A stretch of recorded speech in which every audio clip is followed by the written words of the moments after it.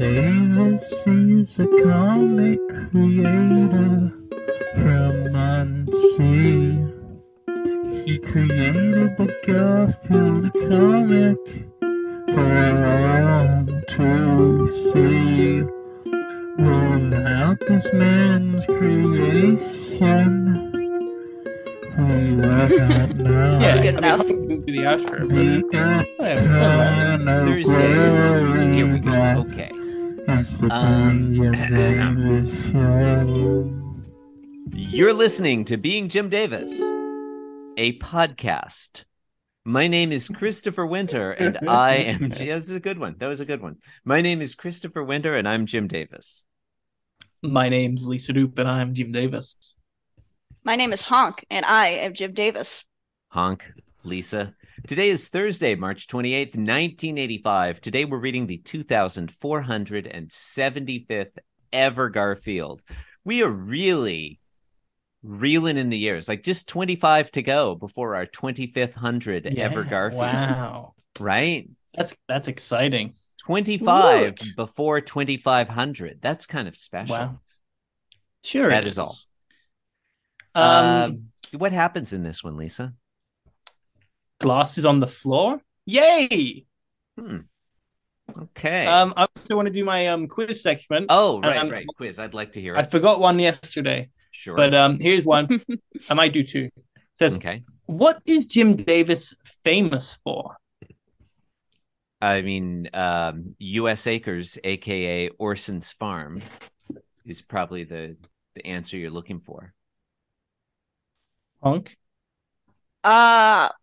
I would guess his comic strips. Mhm. Well, his main claim to fame has been the creation of the long-running comic strip Garfield. It's fair. It's true. Yeah. Wow. That's next one is saying, when did Jim Davis stop drawing Garfield? Oh, God. Every night in my dreams. I wish he would stop. I think the correct answer is, it seems like sometime by 1982 or 1983 he started paying an intern to draw Garfield for him. That's my guess. Honk, what do you think? I would have a similar guess of it's whenever we start paying others to it. Mhm. Well, according to IMDb, in the late 1990s, Davis stopped drawing the Garfield comic strip. He only provided rough sketches for subsequent comic strips, while the main artists for his strip were his long-term assistants, Brett Koff and Gary Barker. Davis remains as the strip's main writer. So I guess like 98, which would make sense as the 10th anniversary for him That's to be like, longer. yeah, I'm done. Yeah, that's longer than I would have expected, to be honest. So he was really I feel like a better Garfield podcaster would know this, but I've never bothered to look it up. But the story is that this is according to IMDb, so who knows if this know, is anything. It's hard to know. But the story, at least, is that he drew them. He was the primary artist through 1998 or 99. Wow. That's 20 years. You know, that's substantial. Yeah. Pretty 20 long years. time. Yeah. I said 10th anniversary. You said, I'm you said bad 10, at math. but yeah. It was 20th. That's yeah. You're already in your silver age by then. Right. Yeah, okay. Crazy. Listeners, there are 3 panels in this one. Oh no, is there more quiz? No, I did. I mean, if you want more, I have more. Let's save it for. I mean, we've got more days to. Listeners, the 3 panels in this one. It's another mirror-related strip, though perhaps the last one, perhaps the last ever. Oh, are you reading ahead? Yeah, I did. Look ahead. Panel 1. Okay. Actually, now that I'm looking ahead, I have some questions. But panel 1, Garfield is looking into the mirror. He's standing by Peedly. He's smiling. His eyes are closed, which indicates contentment. And he's sort of got his forepaws over his chest, which also kind of indicates sincere happiness and contentment. And he thinks, Mirror, mirror on the wall, who's the fairest one of all? In panel 2, Garfield Wow. is surprised because the mirror spontaneously shatters. There's a crack onomatopoeia. There's a tinkle onomatopoeia. There's another tinkle onomatopoeia. The letters of the crack onomatopoeia are themselves cracking up, which is a great Ooh. meta fun. That's a lot of fun. There's That- already That's the comic shards. medium. Yeah, there's baby. shards falling on the floor, and Garfield's astonished. He's taken aback. And I that's want to panel point 2. out how the subtle rephrasing of the mirror, mirror on the wall Mhm. iconic phrase is upsetting to me. Who's the fairest one of all? That's not that's not how what you say. What I mean, do you I don't know. say? What is it? What is it It's supposed to be? Mirror, mirror on the wall, who's the fairest of them all? Oh, that Sure. is it, Oh. isn't it? Who's the fairest? Like it just maybe it wouldn't have fit in the speech bubble. I don't know what he's thinking. Maybe he didn't remember it, or he remembers some other fucked up version of A what is it? misremembery of it. Sleep. Yeah, or maybe that's what it is in the mirror dimension. It's plausible. It's also genuinely upsetting.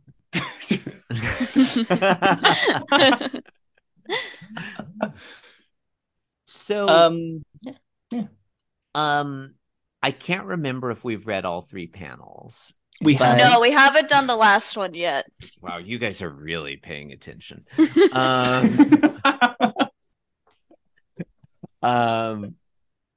I don't care. What I have to say primarily is that in panel 2 and 3, Mm. when the glass on the mirror cracks, it's revealed that what's behind the glass is a bottomless, inky, featureless void. It is just an infinite velvet blackness. It's unfathomable. It is darker than dark. It is Vanta black. It is Fulligan. It is like not even light can escape from the blackness that exists behind this mirror. It could be a black piece of board. It could be. I mean, is that what's behind the glass in a mirror? Is it just black paper? I guess it kind of is, isn't it? Is that how? It's like I- a frame. How do mirrors work? I know that they used to be far long ago before mirrors used to be backed with silver. But I think nowadays, when I think of if I'm Hence the thinking of like vampire mirrors thing. off the wall, their backs are usually just white, usually. So they're not black. Like a plastic. Mm-hmm. And that's the reason, part of why vampires can't be seen in mirrors, correct? Mm-hmm. Is They can that be seen why? in modern mirrors. Yeah, that's the understanding, or that's the understanding of vampire physiology. It's because of the silver that they can't be seen. That's so canonically, you're saying canonically, according to science. Mhm. According to science, like research, Right. So like if but we had Neil deGrasse Tyson or whoever on the show, he'd be like, he'd be well, talking- it's a misconception that no mirrors will reflect a vampire. It's actually like that. Like it's only the silver ones. exactly. Mm. But also, vampires are as folklore, and it doesn't. There's nothing really. It depends on who's writing it. Mm. Um, Well, silver was seen as a pure metal, and that was also another reason why, because I guess pure metals were holy or something. I don't try to understand. I got Do you the know that- surface level. you know that another fun Dracula fact. I would like to hear a fun Dracula fact. Thank you. In the classic the Dracula film, I Sure. don't remember which one it is. It So, was probably called Dracula. Yeah, it was called Dracula. Yeah, I remembered. Now, Todd Browning's Dracula So- from 31, or are we I talking think about it- like I think that- Nosferatu? I'm not talking Nosferatu. I'm talking. This Okay. is like the Cape Dracula. The sequence in classic which he Bela has- Lugosi Dracula. Yeah, the sequence in which he has the cape over his face, Sure. right? Like he's Uh-huh. is actually the result of like a cut sequence because there's a cross on the woman's wardrobe next to her or bedroom, Oh. and it was cut from some version, and that sequence was lost. So he's actually shielding himself from the cross, but like people just like, oh, he's just being a weirdo because the shot with the cross is missing. At least that's what I remember, but I haven't read that fact in a long time, so maybe I'm misremembering it. But yeah, are you familiar with Oh, sorry. Go on. No, go on. Are you familiar with the classic silent short film, The House of the Devil? I am not familiar with the classic short film, Ooh. House of the feel Devil. like I've heard of a synopsis of it. It's like 3 minutes long, so there's no synopsis needed. Yeah, I'm a busy man with a go-go lifestyle, Lisa. I don't have okay. Point one. I'm a busy man with a go-go lifestyle. I don't have 3 minutes to spare to watch this film without listening to a synopsis. Point two, established practice on this very podcast is that we read a synopsis of the 3-panel Garfield immediately before we describe the Garfield. For no reason whatsoever, despite the fact that I've tried to get us to stop for like 7 years now, and listeners won't allow us to not read a synopsis before we describe the Garfield.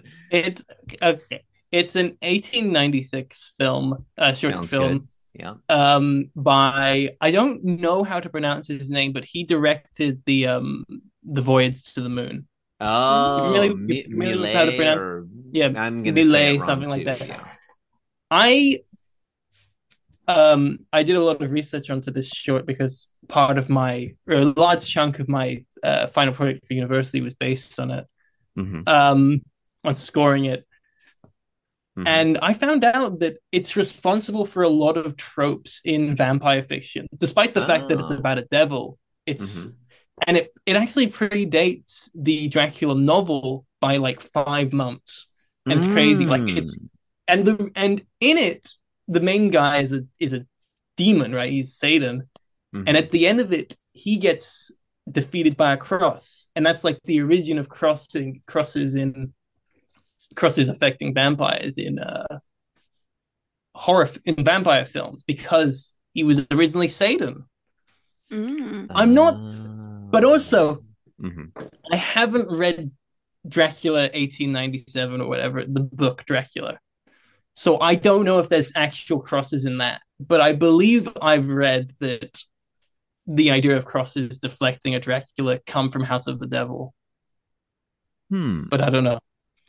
I like how me and Lisa have changed this Garfield podcast over to a vampire podcast. It's a Dracula podcast now. It's it's established practice in the show to talk about anything other than Garfield. Yeah. Because Garfield is stupid and no one likes it. Interesting. Oh, sorry. No, well, I was going to say another interesting thing about the House of the Devil, but no, I think we should continue talking about the House of the Devil. I want to say that the director's name would be pronounced Méliès or something like that. I'm looking at the IPA for his pronunciation of his name, and I'm probably doing it wrong because my IPA is a little rusty, but it's MELJ. And then like the E that they use to mean some, and then an S. And so I think you put those together and it's something like Méliès. Okay, Méliès. And get a load of his first name. Have you seen this character's first name, Lisa? Marie-George-Jean. Marie-George-Jean Méliès. That's a great Somehow first I name. missed that completely. I know have more George. hyphenated first names. I mean, it's very sophisticated. Maybe we'll see some in this week of Garfield. It seems highly likely. He was a French illusionist, actor, and film director. Yeah. I like that he was an illusionist. That's the thing that really makes his movies special, I think, when I watch them, because he's definitely my favorite of the, silent shorts, because his stuff is all based around the idea of film as an illusion. It's all like tricks, and you look at them and you're like, holy shit, how did that man how did the devil turn into a bat? And like, Mm. and he's like, well, I'll never tell, but it's editing, it's film editing. I'll never tell. But, I like, can't believe this guy was the first gatekeeper in film.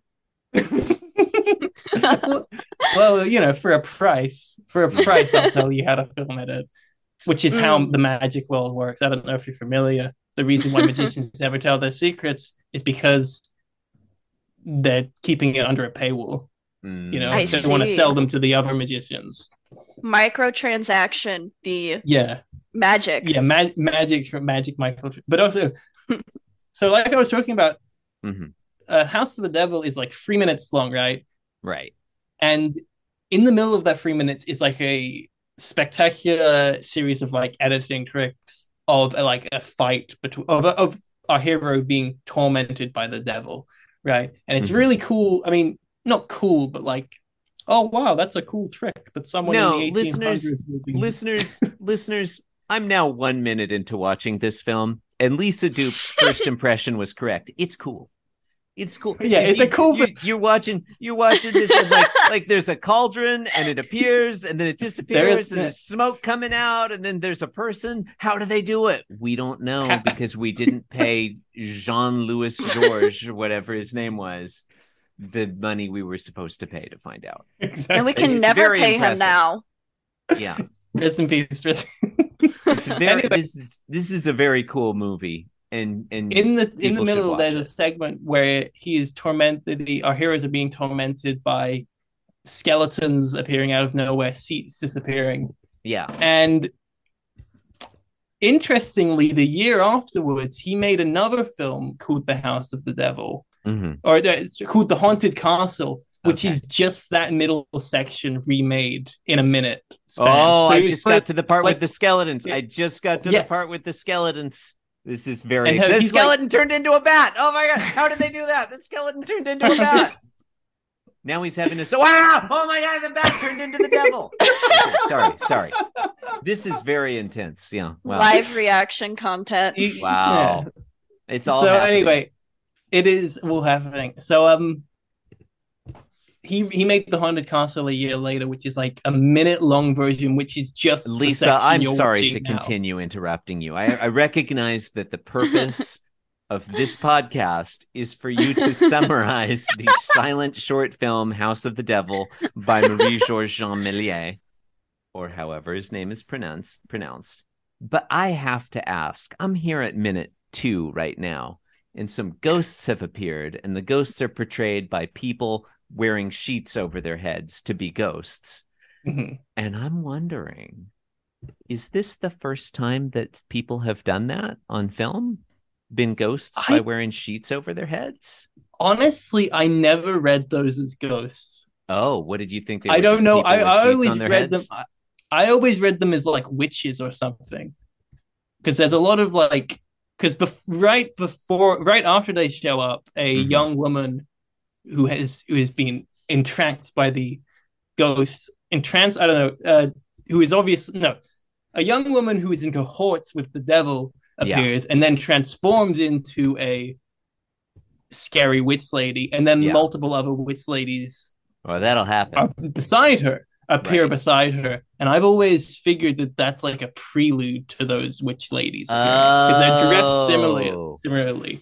I'm getting a better look at them now, and they are a weird, to our modern sensibilities, we know that ghosts are people with white sheets over their heads. Yeah. Mhm. And Absolutely. witches just, it's standard, dress in black pointy hats and have long noses with warts. These ladies have long noses with warts, but they're also wearing white sheets over their heads. And so so you can't tell. Yeah, it's very confusing. It's a really good point. But yeah, maybe this is the first, like maybe that inspired some people to be like, oh, this is what ghosts look like. But I feel like maybe that's existed before film, but I don't know. It's hard to know. But anyway, it could have been a theatrical convention. So what I was saying is that he made a version that is a quarter of a length that is just that exciting bit with the skeletons, and also he fights the skeletons in that version. So I like the idea that this is the first like re-edit or remake of a film where they're just like, trim the fat, People just yeah, want to see 3 him fight a minutes. We don't have skeleton. that kind of time. Exactly. It's a gritty reboot of the Haunted Castle. Exactly. It's I just- actually Go on. sorry. Have you it's one of those amazing silent short films where the frames have been hand painted. So it's like almost in color and it's like so fucking cool. Mm. I We just should I do that just got nowadays. to the I just got to the end of it. In the end, as you foreshadowed, the protagonist chases the devil off with a cross, he grabs the crucifix off the wall, and that's all it takes. He just scares the devil He's away. gone. It makes Cuts you to wonder, black. like, I mean, why didn't he just that crucifix was sitting there this whole time? Why was it in the house of the devil? That's my been- question. That's also a really good question. How did it not instantly start? Yeah, exactly. Yeah, it's a really good question. It comes out of nowhere. I don't. Um, In listeners- my score, I try to make it more like build up in the score, but it there's no way to fix that. yeah. It's Now, Okay. I will object. I haven't heard your score, Lisa. You scored this film. I've just watched the whole thing. I have to say, however amazing your score is, like in my heart, watching that film, I was hearing yakety sax. I mean, maybe if you speed it up, it would really actually say It was already pretty fast. Okay, listeners, in panel 3, Garfield is looking at the shards of glass on the floor, and he thinks, shards on the floor. And that's the joke. So it has a little joke at the end. That's fun.